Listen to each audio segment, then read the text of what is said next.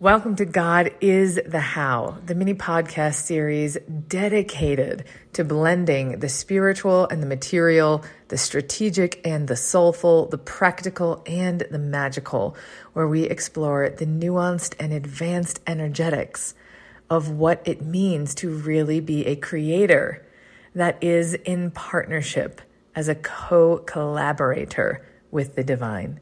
We're going to explore what it really means to reclaim your truth as your own authority, to recognize that you do have power and that you are not the all-powerful, and how to navigate what that means, what that looks like, and what the hell to do with it as you create as an entrepreneur, leader, and human on the planet. It happens very, very, very often in my work with clients where there is a tremendous amount of grief for them to feel, and understandably a huge resistance to feeling it. Grief is one of the most magical, terrifying experiences to the human psyche, because it really is the epitome of the void. It's the place that we all avoid.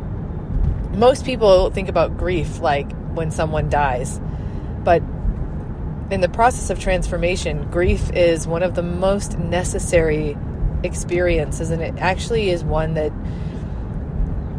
if you're kind of doing it right, you're probably feeling quite frequently. One of the things also that it's become apparent to me over the last several years of really being in this deep, deep, deep work of soul is how I don't experience things like grief all that different than things like stress or happiness or joy, or they're all, to me, they all exist at the same level of normalcy, albeit different levels of intensity.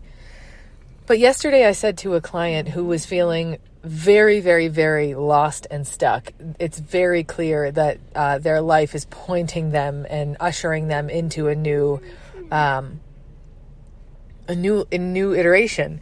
And they know that too. They know, like, this chapter is done and I can't see what's next. I can't see what's next. So not anytime, but many times when you're up against this part of your journey where you know there's something else there and you really can't see what's next, and you're feeling this enormous amount of pressure, stress, anxiety, intensity, fear, many, many, many times, grief is what's being asked for. Grief is how God dissolves the current version of you to make space for what is coming next.